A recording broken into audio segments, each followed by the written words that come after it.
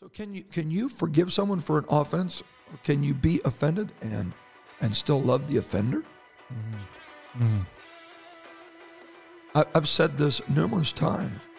It's surprising to me that more people are not offended by preaching. Preaching is confrontational. Mm-hmm.